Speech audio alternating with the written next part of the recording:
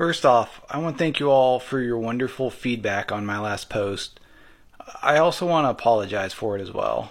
The comments in my videos are always insightful, and so I wanted to provide some information about anxiety that was fun and it was challenging. It's pretty apparent now, the video was too vague and it was too confusing. As a clinician in our licensing exams, we're taught to use only the symptoms present in the example and to assume everything else was ruled out.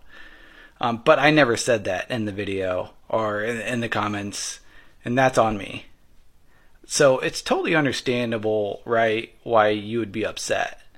You saw another therapist who was proudly continuing this legacy of misunderstanding and misdiagnosing and mistreating women.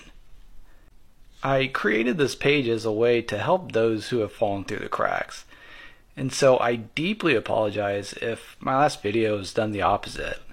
So what do I do now, right? I'm going to focus on making more videos in the future, in the upcoming weeks, that highlight gender differences between autism, ADHD, anxiety, because I'm a firm believer in early detection being a key piece of treatment. It's one of the reasons why I work with kids and families. As for my last video, I feel conflicted. Part of me wants to take it down so no one stumbles on this information that's vague and it's confusing. But there's another part of me that wants to keep it up so this video makes sense, and it's a way to help continue this helpful conversation.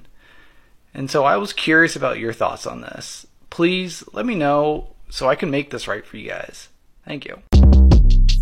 Short Cast Club